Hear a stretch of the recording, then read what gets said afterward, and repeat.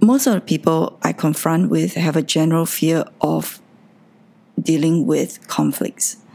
And this is written to empower myself, to be true to myself, say the truth, even when it's very uncomfortable. If I say I'm grateful to you, please know it is the truth.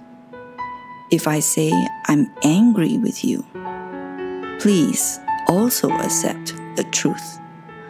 Though I can always stay silent when I see things begin to unravel, but if my soul is unsettled, something's bound to rumble. We always prefer peace over war, so we tend to sweep aside our cause. But how long can we stay afloat if we keep taking on stuff that makes us choke? So if I say I need things to change, or I say I feel liberated by a brand new day, please know that I say it from my heart. It took me courage, anxiety, and guts, because I say it from a place of love.